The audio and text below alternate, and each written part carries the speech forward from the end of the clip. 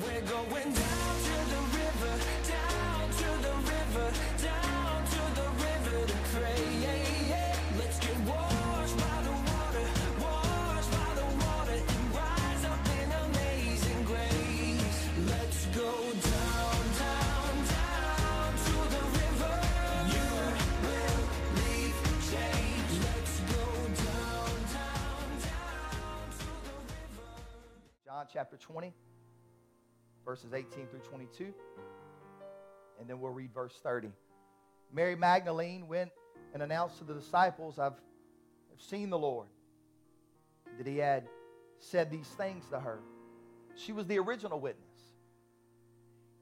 7 demonic spirits have been cast out of her. It amazes me that people that have a radical deliverance are usually the most bold to share their testimony. So Mary goes and tells them, hey, Jesus is alive. Then we read that Jesus appears to the disciples. Verse 19, on the evening of that day, the first day of the week, the doors being locked where the disciples were for fear of the Jews, Jesus came and stood among them and said to them, peace be with you. Don't miss what John tells us. The doors were shut and locked. Nevertheless, Jesus was able to get to where they were. You can't keep him out. Just let him in. Verse 20, and when he had said this, he showed them his hands and his side. Then the disciples were glad when they saw the Lord. And Jesus said to them again, peace be with you. As the Father has sent me, even so I'm sending you. And when he had said this, he breathed on them and said to them, receive ye the Holy Spirit, or receive the Holy Spirit. Verse 30, now Jesus did many other signs in the presence of the disciples, which are not written in this book, but these are written so that you may believe that Jesus is the Christ, the Son of God, and that by believing you may have life in his name. In other words, John tells his readers that the things he has written down in his Gospels are merely just highlights. Nevertheless, they're written so that we can believe that Jesus was who he said he was. And here's the power of that. One theologian said, the evidence for Jesus' resurrection is so strong that nobody would question it except for 2 things. First, it was a very unusual event. Second, if you believe it happened, you have to change the way you live. The resurrection of Jesus changes everything. So we're going to start our series today called Sent, What's Next? And I'm going to title this first message, Closed Doors or Open Roads? Closed doors or open roads? Dear Heavenly Father, I thank you for your power and your anointing that we feel. Thank you for your word. God, help me to deliver with compassion, but also with boldness. God, help these great people to receive it in their spirit and let us leave here changed and empowered, God, to do what you've called us to do. We ask it in the name that's above every other name. Somebody shout in Jesus' name. Give the Lord one more hand clap, and you may be seated this morning. You may be seated. I read a story about a pastor walking down the street, and he came upon a group of boys, all between the ages of 10 and 12, standing around a dog. And the minister immediately assumed the worst. He said, man, they're planning to hurt that little dog. So he yelled out, what are you doing to that dog? One of the boys replied, well, he's just a stray dog from our neighborhood, and we all want him, but only one of us can take him home. So we decided whoever tells the biggest lie gets to keep the dog. The pastor was livid and instantly launched into a 10-minute message against lying.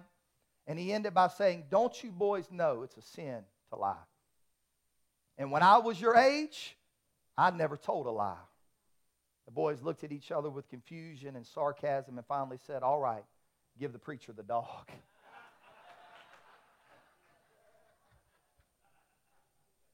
The fact is, lying and deception has been around since humanity's beginning in the garden. And trying to be like God, ironically, by eating of the tree of knowledge of good and evil, Adam and Eve soon found themselves hiding from his presence. Instead of casting themselves on the mercy of the Creator who can overcome their shame, they hid themselves from the very presence that could help them with their condemnation. And when God finally gets to them to ask them why they were hiding, now watch this, God never asked a question. or never ask questions because he doesn't know the answer. He was allowing them the opportunity to be accountable for their actions. Adam should have been the first one to say, hey, it's my fault. I take responsibility. I'm the leader. You told me. I told Eve. I'm guilty. But Adam responds when God says, what did you do? He says, the woman you put here with me, she gave me some fruit from the tree and I ate it. God said, Adam, man, let me down. So he goes to the woman and he says, what is this you have done? And the woman said, the serpent deceived me and I ate. And because of their actions, excuses and lies were introduced to the world. And now we begin very early in life. First, before they can even speak, the 6-month-old learns how to engage in fake crying. Ask Shane and Lakin about Anna Lim. Then as we get older, we learn the fine art of excuse making. Is anybody a good excuse maker?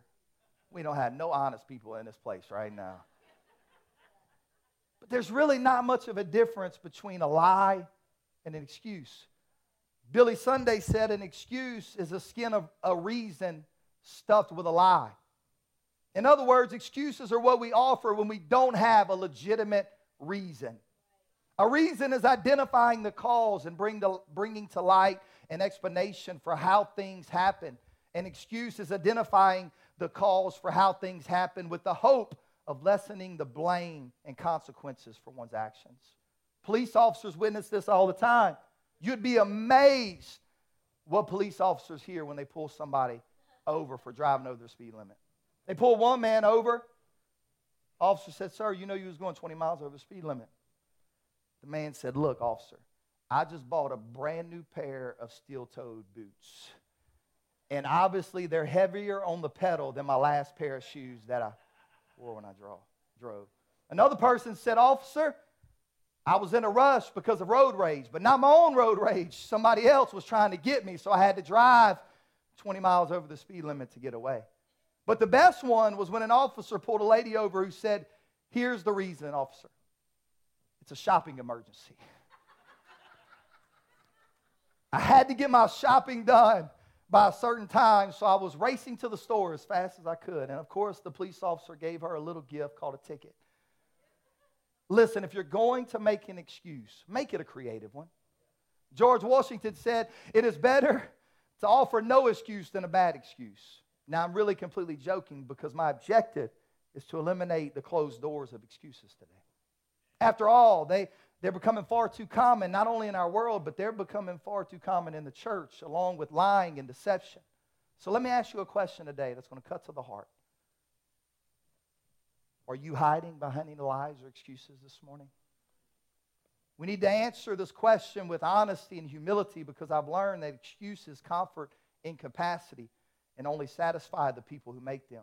Jesus dealt with this in John chapter 5 when he found a man by the pool of the Bethesda where many who were blind, lame, and paralyzed camped because it was a supernatural sight where an angel would come down and stir up the waters. And when an angel would stir up the waters, the first person to jump in was healed of whatever disease or deficiency they had. And it's there that Jesus saw a man who had been disabled for 38 years, and he asked him an interesting question. Do you want to get well? Do you want to be better? The scripture suggests some people have been stuck in their negative circumstances for so long that they've given up hope that things could ever change. However, God's work occurs in cooperation with our will. Jesus knew this man didn't just get in this condition, but he also knew that this man had been this way for so long that he had wrapped his identity around his issue. Because we indulge our insecurities and are often defined by our hang-ups. So the question Jesus asked the man confronted his excuses. And when you read this account, it seems as though Jesus is being a little uncaring, or at least by our modern day standards. He doesn't even ask the man, how did you get in this condition? What brought you to this place? No, ma'am, or no, sir. His question hits the core of the man's heart and motivation. Do you want to be made well? Do you want to be better? To the average reader, this seems like the dumbest question in the world, because when I'm reading it, I find myself answering the question for the man. Yes, he wants to be better, Jesus. Hey, what are you talking about? He's been laying on a mat for 38 years, and people's had to carry him everywhere that he wants to go. Does he want to be better? Yes. Yet we don't read the answer, but instead hear the excuse from the man. The sick man answered him, Sir, I don't have no man to put me into the pool when the water is stirred up. But while I'm getting ready to get put in the pool, somebody else goes down before me. And Jesus is looking at him like, what? I didn't ask you any of those questions. I didn't ask you why you can't get in the water or who got in before the water before you. I didn't ask you any of those questions. I just asked you a simple yes or no question. Do you want to be better now than what you was a while ago? Do you want to be in a different condition, in a better place than what you were? It's not really about the pool. It's about the excuses that have kept you on the mat for this long. So Jesus looks at him and says, get up, pick up your mat and walk. Jesus said, it's up to you. Do you want it or not? And when this man acted on the word and stopped making excuses, we read in John 5 and 9, at once this man was cured. He picked up his mat and he walked. He would no longer be carried, but now he would be the one carrying others. And please hear me underneath the unction of the Holy Spirit. Some of us have been carried for our whole life. Somebody has carried our faithfulness, our church attendance, our worship, and our prayer. But God has sent me here to tell somebody it's time for you to get up and start carrying others. It's time to get out of your condition. You're not a victim, you're a conqueror. You're stronger than what you can imagine. God's not looking for our excuses today. He's looking for action. Because when we live behind the doors of excuses, we carry unbelief, which denies the possibility of our situation ever being changed. It's not my fault. They didn't help me. They didn't support me. They didn't love me. They hurt me. And the list goes on, because if you're looking for an excuse, you'll always find one. Now, let me say this. If you've been the victim of injustice or betrayal or abuse, I'm not negating that today. I'm on your side. I will never defend predatory behavior. And if you ever bring an excuse to me, I'll deal with it. But if you ever bring real abuse to me, I'm setting the precedent today. We will deal with it legally and biblically immediately. We will not cover up abuse at the river. And we will demand accountability. John Hagee said this, to forgive another person without demanding a change in their conduct is to make the grace of God an accomplice to evil. So I don't care who the abuser is. I don't care what their last name is. I don't care if they got a title by their name, a pastor title by their name, a Sunday school teacher. I don't care what that is. If they abuse somebody, it will be handled immediately. We will go to the Bible, see what it says, or if it needs to be dealt with legally, we will not. The church has covered up abuse for too long. God has called us to protect the innocent. That's what we're called to do.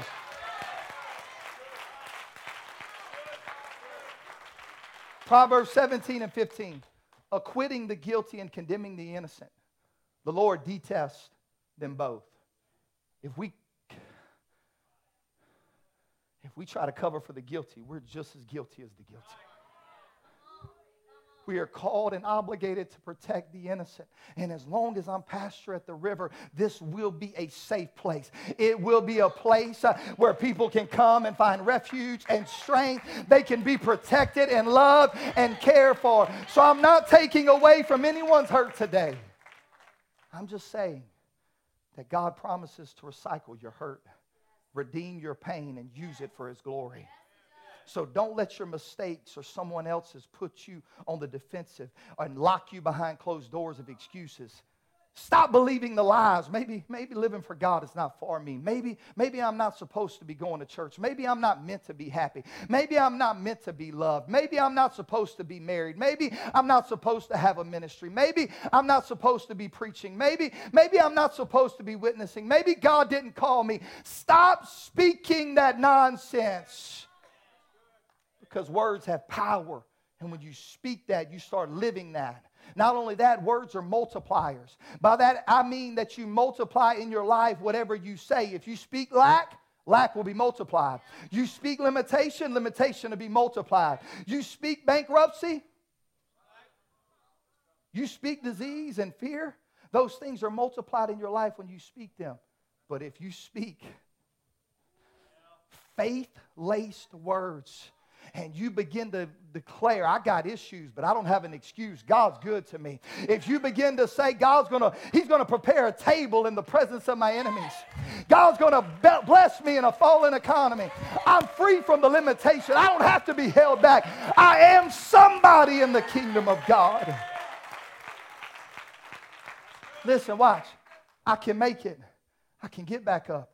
I can be who God called me to be. I can be forgiven. I can do all things through Christ. I'm not too old. I'm not too young. I'm not what happened to me. I'm not my insecurities or my hang-ups. I'm going to stop hiding because I'm not a victim. And I'm not just a conqueror. I am more than a conqueror. You know what a conqueror is? Somebody that got out and overcome their circumstances and their situation. But you know what more than a conqueror is? Somebody that goes back and gets others that was in the same condition. I didn't just get out of what I was in. I'm going to get somebody else out because I'm meant to be more than a conqueror. I'm a carrier. I was carried for a long time, but when I got up, I became a carrier of the gospel of Christ. Who can I help? Where can I serve? What can I do to advance the gospel? We're not meant to hide behind closed doors. Can I remind us for just a moment what Jesus really showed up to do? He showed up to fix the excuses that Adam made in the garden. When Adam and Eve sinned, they gave immediate control over this planet to Satan. And the enemy brought what only the enemy can bring: pain, misery, darkness, sickness, death, and excuses. But 1 John 3:8 says, the reason the Son of God appeared was to destroy the works of the devil. So everything Jesus did in his ministry and his death and his burial and his resurrection was centered on taking back the world that Satan had seized and restoring its rightful heirs to positions of authority in this world. Physical and mental illness are some of the wiles of the enemy. So each time that Jesus healed someone emotionally, physically, mentally, he diminished Satan's stronghold on them. And when Jesus drove out the evil spirits, it indicated Satan's dominion was loosening and that God's kingdom was showing up. Now watch this. God's plan to bring salvation to humanity for our glory had been established before the world began, because he knew what would be needed in history to redeem sinners. But the rulers of this age didn't comprehend God's wisdom. Otherwise, they would have never crucified Christ if they knew what he was getting ready to do. So when he walked out of that tomb, he walked out with the keys to death, hell, and the grave. Colossians 2:15, everything changed. He disarmed the rulers and authorities, and he put them to open shame by triumphing over them in him. Jesus said, I'm going to take control of this situation. Give me all your power, Satan. Give me all your methods and all your wiles, and I'm going to make a parade. I'm going to make a spectacle out of you to show everybody that you're defeated and you no longer have authority over them. He came to put his enemies under his feet. That's why the first sermon preached by an apostle was on the day of Pentecost. And Simon Peter quoted the 110th Psalm, saying that Christ has made all enemies his footstool. In fact, the 110th Psalm is the most quoted chapter of the Old Testament in the New Testament. The idea that Jesus has won the victory. That's why Scripture calls him not the first Adam, but the last Adam. He came to regain the kingdom that was lost by the first Adam. And if I could tell somebody, you're not just the first Adam. If you've been born in Jesus' name or buried in Jesus' name and reborn of the Spirit, you're of the second Adam. I wish I could describe him to you. Yes, he's indescribable. He's incomprehensible. The Pharisees couldn't stand him, but they found out they couldn't stop him. Pilate couldn't find any fault in him. Herod couldn't kill him. Death couldn't handle him. And the grave couldn't hold him. And his victory over death becomes our own, because 1 Corinthians 15:22, for as in Adam all die, even so in Christ all shall be made alive. This is proof that Jesus did not show up to give us a psychological diagnosis so we can all have a thorough understanding of everything in our childhoods and our genes that make us sin. Do you hear what I just said? We all have been born into sin and shaped into iniquity. There's been things that's been passed down through my bloodline from Kenny Bo Payne and Vicky Payne that I had to overcome in my life. What Christ is saying is, I don't care about any of that. Stop making excuses that you were born this way, because we've all been born into sin, shaping it into iniquity. However, because He lives, we can be redeemed, buried in baptism, reborn of the Spirit. Our past is gone. The old man is buried. I become a new creation. I've got a new heart. I'm of the second Adam and not the first Adam. So stop making excuses. This is just the way I am. No. Jesus came to defeat that. Romans 16:20. The God of peace will soon crush Satan under your feet. The grace of our Lord Jesus Christ be with you. And Paul said that our feet are shod with the preparation of the gospel of peace. You know what that means? The more we start walking out of what's been keeping us down, the harder God drives His heel down on Satan's head. So when you say, I'm not using my predisposition as an excuse, I'm no longer using my circumstances as an alibi because I've been born again of water and of spirit, you start marching out of them closed doors that are trying to hold you back. And every time you march, Satan drives his head into the heel of Jesus. But I guarantee you, the heel of Jesus puts more pressure on the head of Satan than the head of Satan does on the heel of Jesus. I'm marching today. Come on, somebody. Excuses, if we want them, we can find them. But if we want opportunity to be better, we can find opportunity to be better. If you want more, you can have more. If we believe for more, we can get more. If we want abundant life, we can have abundant life. Or we can make a routine out of being miserable, complaining, and making excuses, which eventually will isolate us. It's a choice we make. And the more we silence what we can do and we turn up what we can't do, we'll keep living like victims instead of more than conquerors. And in our text, we read the disciples of Jesus Christ were in a room behind closed doors. These were at one time the fanatical followers who were full of faith. They walked off of their jobs, away from their families and away from their familiar surroundings to follow Jesus. They traveled for miles by foot and thought they understood Him. They thought He was bringing a kingdom that would overthrow the Roman Empire. They thought He would be their king on earth, and they would get a seat beside Him, making up His parliament and Congress, seated in positions of power. But then He started talking very uniquely, causing them to stare at one another, talking about, if you destroy the temple, I'll rise it up again in 3 days. I'll raise it up again in 3 days. Except a grain of wheat falls into the ground and dies. It abides alone, but it brings forth much fruit if it falls to the ground and dies. Why is He talking about dying? Death was not in their plan, perspective, preparation, or understanding. So when it was time for Him to be crucified, most of the disciples ran away and they hid. Simon Peter, the one who had the revelation of Jesus, the one He said, Simon Peter, upon that revelation, I'm going to build the church and the gates of hell shall not prevail. Not only did Simon Peter run away, he was cussing that he didn't know Jesus. I don't know Him. It wasn't me following Him. Don't fill in the blank.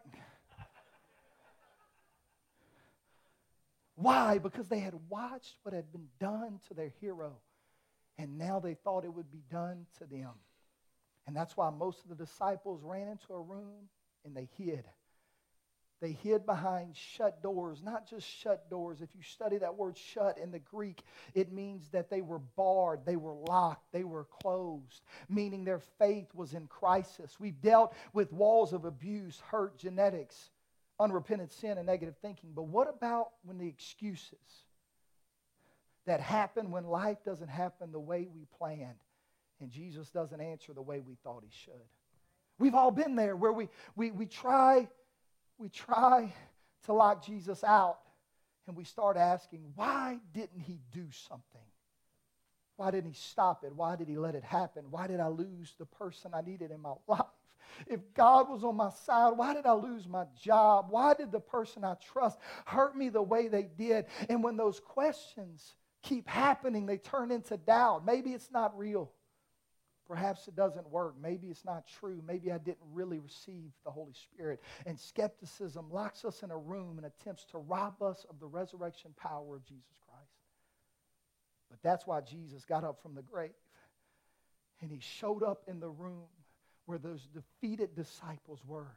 And the Bible said when Jesus came to the room, he came through the door that was locked and barred. Right through the door. And appeared unto them in the room. Here's the real question. If the door was locked, how did Jesus get in? You'll be amazed at the answers from liberal commentaries who do not believe in the resurrection. Some say he climbed in a window. That's creative.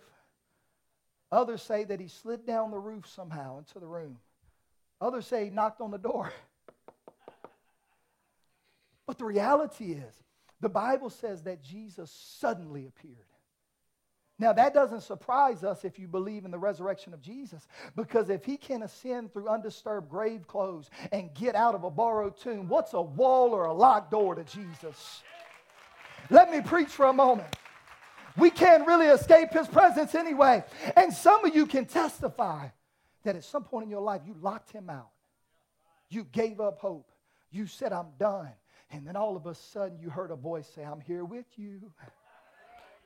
He should have never been able to get to where you were, but he showed up walking through impossibilities and said, I'm right here with you. I never left you. I've been here the whole time.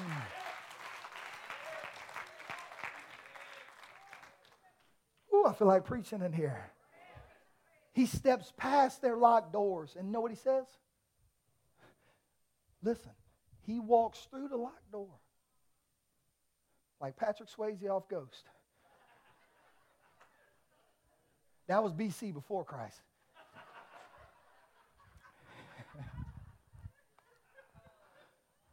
Walks through. And he gets in there, and you think he's going to hug on everybody. Say, hi, hey. He walks in and says, peace be with you. How would you like me to walk in your darkest moment and walk into the room and just say, peace be with you?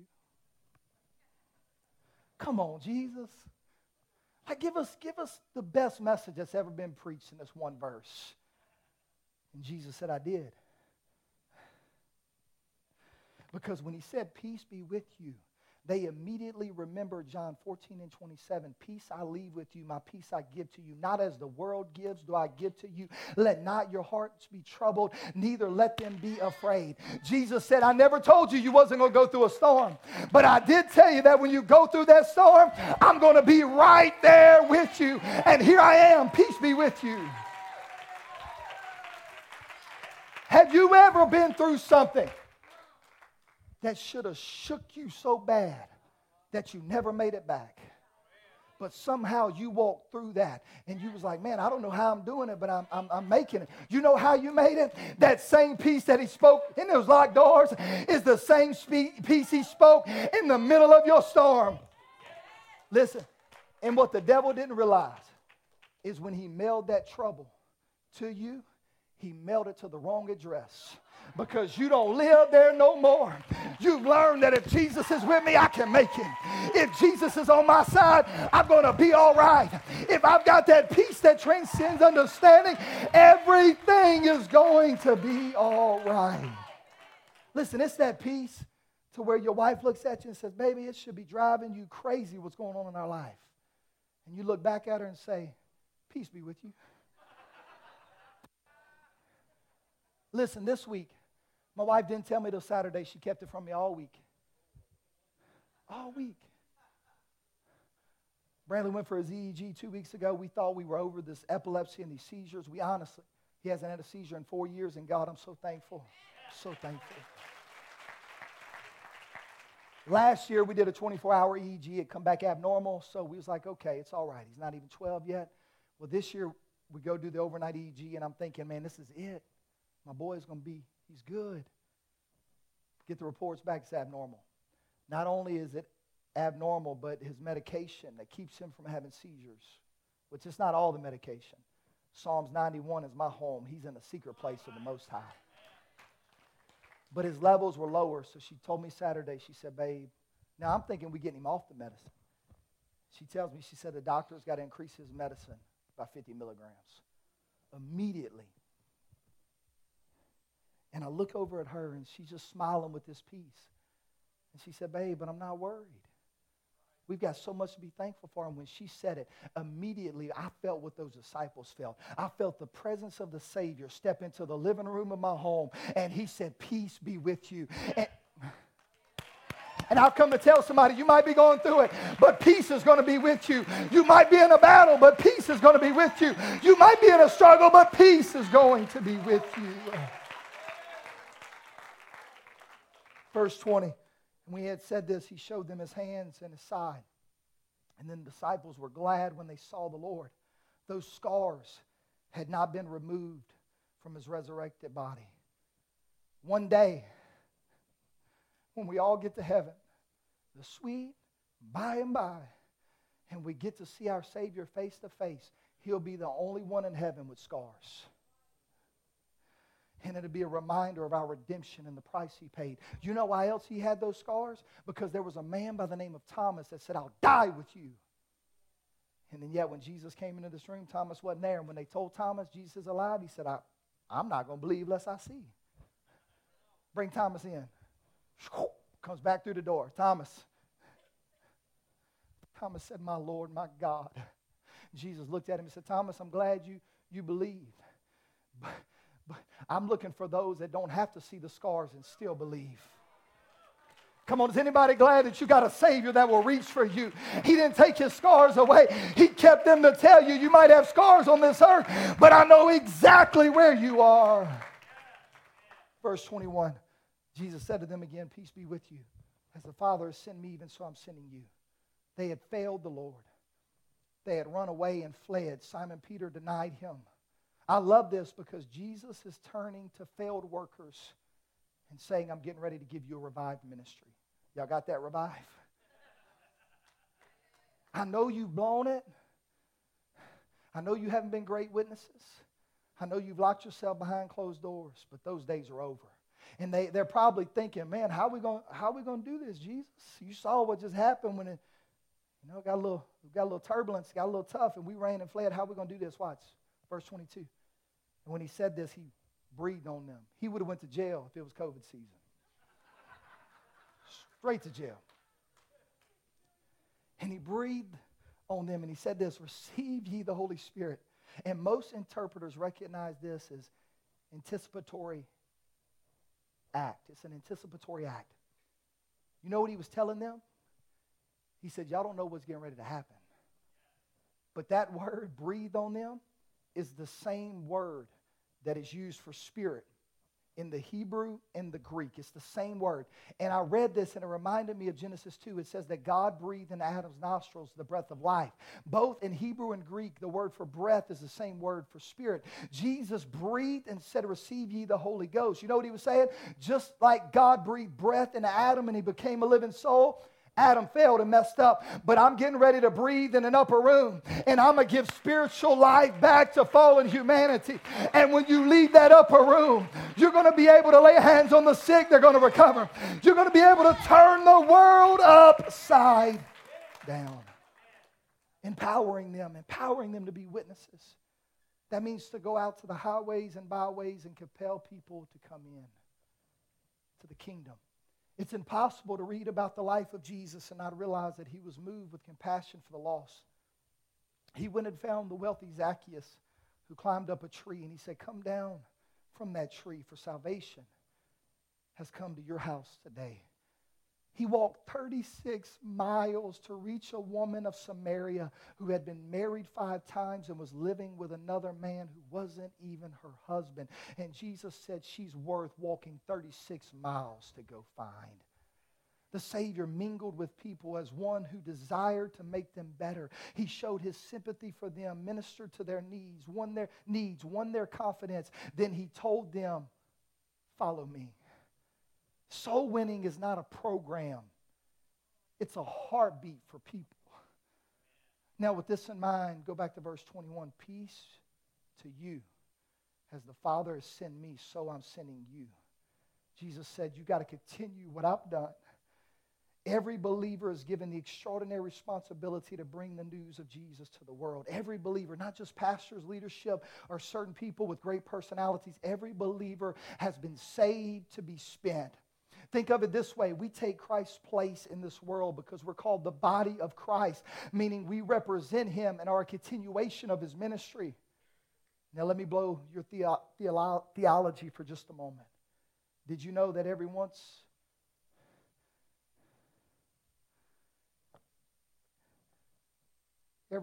in a while, Jesus in Scripture would tell his people, come and follow me? We know that. But do you know that never once in the Scriptures did Jesus ever tell unbelievers to go to church? He never stood out in a crowd and said, oh, you better go to church. He never tells them that. He never tells any worldly person to go to church, not once. But he does emphatically and repeatedly tell the church to go to the world.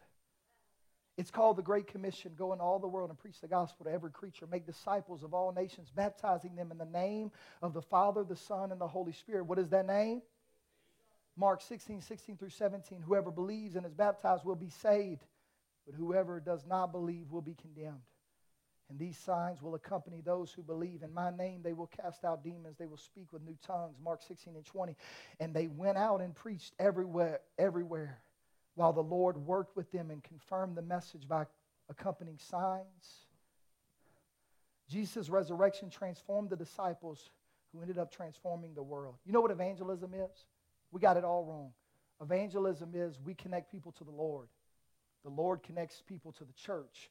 And while they're connected to the church, we love them, teach them, grow them, are here for them. But at some point, that person goes and connects somebody to the Lord.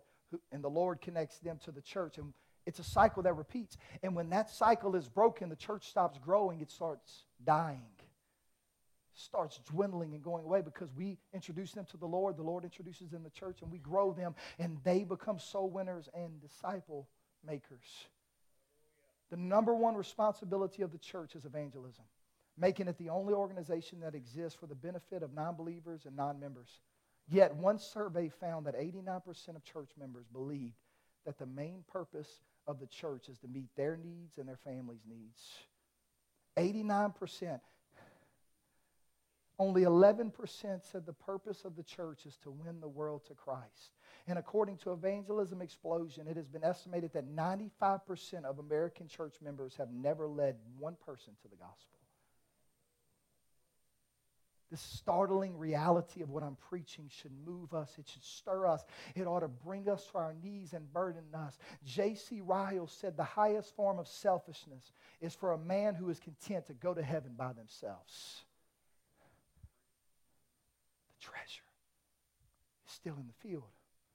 Jesus said, I looked over and the harvest was ready, but I couldn't find any laborers.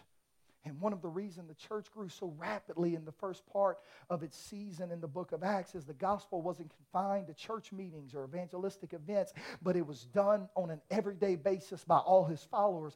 And God has put people in your life that I'll never reach. You've got the light for their darkness. He has connected them to you, and you've got to be willing to be available.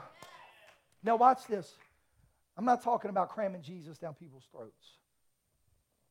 When you get ready to go witness to somebody, don't walk up to them and start speaking in tongues. You're not getting them. No man can come into the Father unless the Spirit draws them. Everywhere I go, I'm a carrier of His Spirit. So you know what I pray? God, wherever I go, let me walk in your favor. That way, when I walk into that place, let people be drawn, not to me, but to you. Matter of fact, don't let the first words be out of your mouth. Let's go to the river. Why don't your first words be out of your mouth? Be like, hey, man, I'm here if you ever need anything. Do we care? Do we love people like Jesus loved people? It's been estimated that if we were to look at the number of people without Christ, whom the Bible calls lost people, if we were to line them up, that the line would go around the whole earth 30 times. And it said that this line is growing 20 miles longer every day. And the church is hiding in the walls. Have we forgotten about eternity? Have we forgotten about Deuteronomy 32 and 22? It said the wicked go to the lowest hell. Oh, we don't want to preach on hell no more. What about Job 26 and 6 that says that hell is a bottomless pit? Or Isaiah 5 and 14 that says hell has enlarged itself and opened her mouth wide to receive them. Matthew 7, Jesus warned, wide is the gate and broad is the way that leads to destruction. Listen, and many there be that enter in. When are we going to stop hell from growing? And the Lord is wanting us to understand it's real. Isaiah 14 and 9. Hell from beneath is moved for thee to meet thee at thy coming. It stirreth up the dead for thee, even all the chief ones of the earth. It hath raised us up from their, it hath raised up from their thrones all the kings of the nations.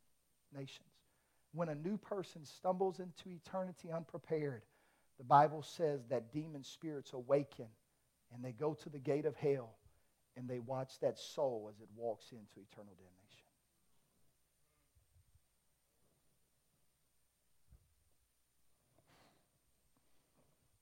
And God has sent me here today. God has interrupted my sermon to say the games have to stop. And backsliders, it's time to come home because eternity is real. And we get one shot to make it. One shot. And God has also sent me here to tell the church, we've gotten so comfortable with our salvation that we've forgotten that Jesus has called us to seek and to save those which are lost. We're the watchmen on the wall, those who will stand in the gap and make up the hedge. Musicians, you can come. Where are they? I'm thankful for what God's done at the river. I'm thankful for the 100 souls that we baptized last year. I'm thankful for who we baptized this year. And if you're here today and you haven't been baptized in Jesus' name, remember the scripture. Those that believe and are baptized shall be saved. Those that believe not and are not baptized shall be damned. That's scripture. It's not man-made religion. Nicodemus, for a man to enter into my kingdom, he's got to be born again. Well, Jesus, how can a man be born again? He's got to be born again of water and of spirit. And then not only that, Paul said, I die daily. I deny myself.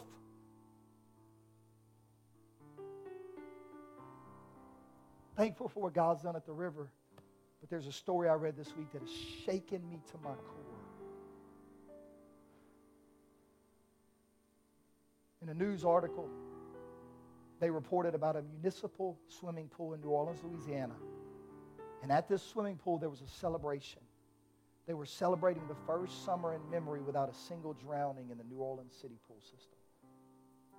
And at that gathering were 200 people. 100 of them were lifeguards. When the party was over, the celebration ended. 4 of those lifeguards were clearing the area.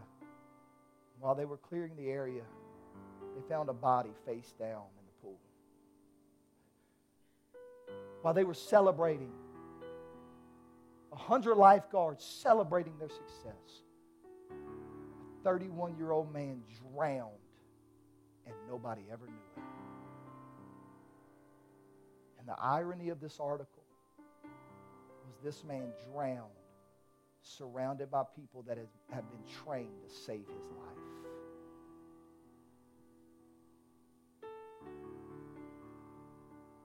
Here we are today, another cute sermon. Great worship set. But nobody's broken about the people dying lost. We got our suits on, boy. We're looking fresh. We came here with our family, but it doesn't tear at anybody's heartstrings anymore that we're here today, that one sinner. Listen, I don't care if you're a farmer or a stay-at-home mom. I don't care if you work in corporate. I don't care if you go to school. I don't care what you do. We're all responsible for standing in the gap and making up the hedge and saying, I'm here. Don't go that way. Stop. You're going to drown. You don't want to go that way. Stop.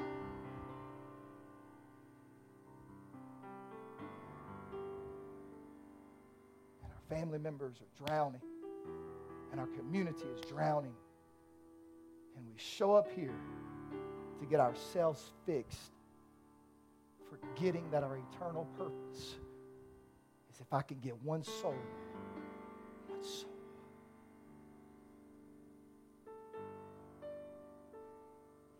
But Tracy, one. Luke, where you at? You mind coming? I don't want to embarrass you.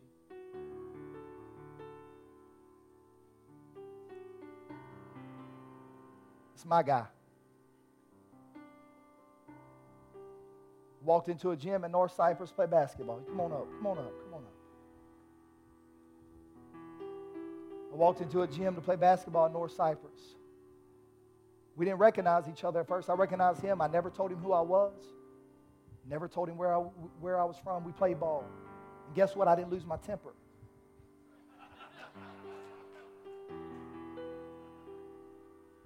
I schooled him a few times, but I didn't lose my temper. But it wasn't long after that we recognized each other, and we knew that Luke's family was tied in to the river. And he asked me one day, he said, man, what are you doing now? I said, well, I pastor the river. He said, really? And I'm going to be honest, and Luke, you be honest with me. Did we talk a lot about church?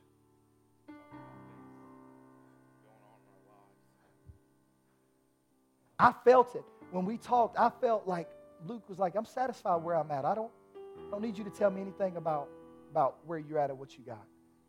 Every Friday, me and Luke was on teams. We played a guy by the name of Robbie and Will. We had 7-game championship series every Friday. It was like the NBA Finals. Elbows being thrown. People getting aggravated. Me and Luke won majority of those. If Robbie and Will ever watch, it wasn't long. Me and Luke was eating lunch together. And then one Sunday, Luke and, where you at, Miss Tracy? They show up at the river. And the reason I got him up here is on my 40th birthday, this is what Luke texted me. Don't ever stop playing ball, because there's another Luke Suarez that's out there that you can run into. Don't you ever stop playing ball. Listen, don't you ever stop living life and going into the world and sharing what you got. They want it. They want it.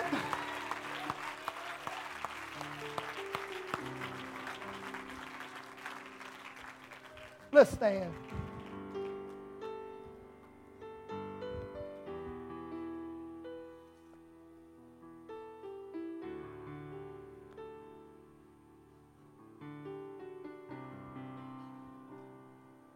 Feel it, God. I feel it. Your goal is not to win anybody to the River Church. They go to a true preaching church. That's all that matters to me. Our goal is, can they see Jesus in me?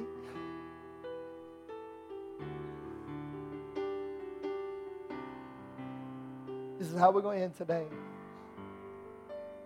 First off, if you're a sinner, if you're a backslider and you're a prodigal, God has interrupted me today to tell you today is your day. You've hid behind walls for too long, and you know God's been calling you. So the first people that I want to open this altar up to is those that you may be running and you haven't given God everything that you can give Him. I'm opening these altars right now. Preacher, I don't want to be the first one. Listen, if I was desperate today, I would run to this altar and say, God, I'm sorry, but I'm here. Use me.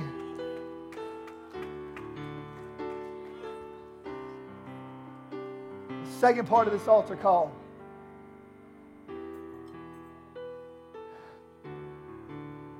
Second part of this altar call is to church members that you've lost your purpose and your desire.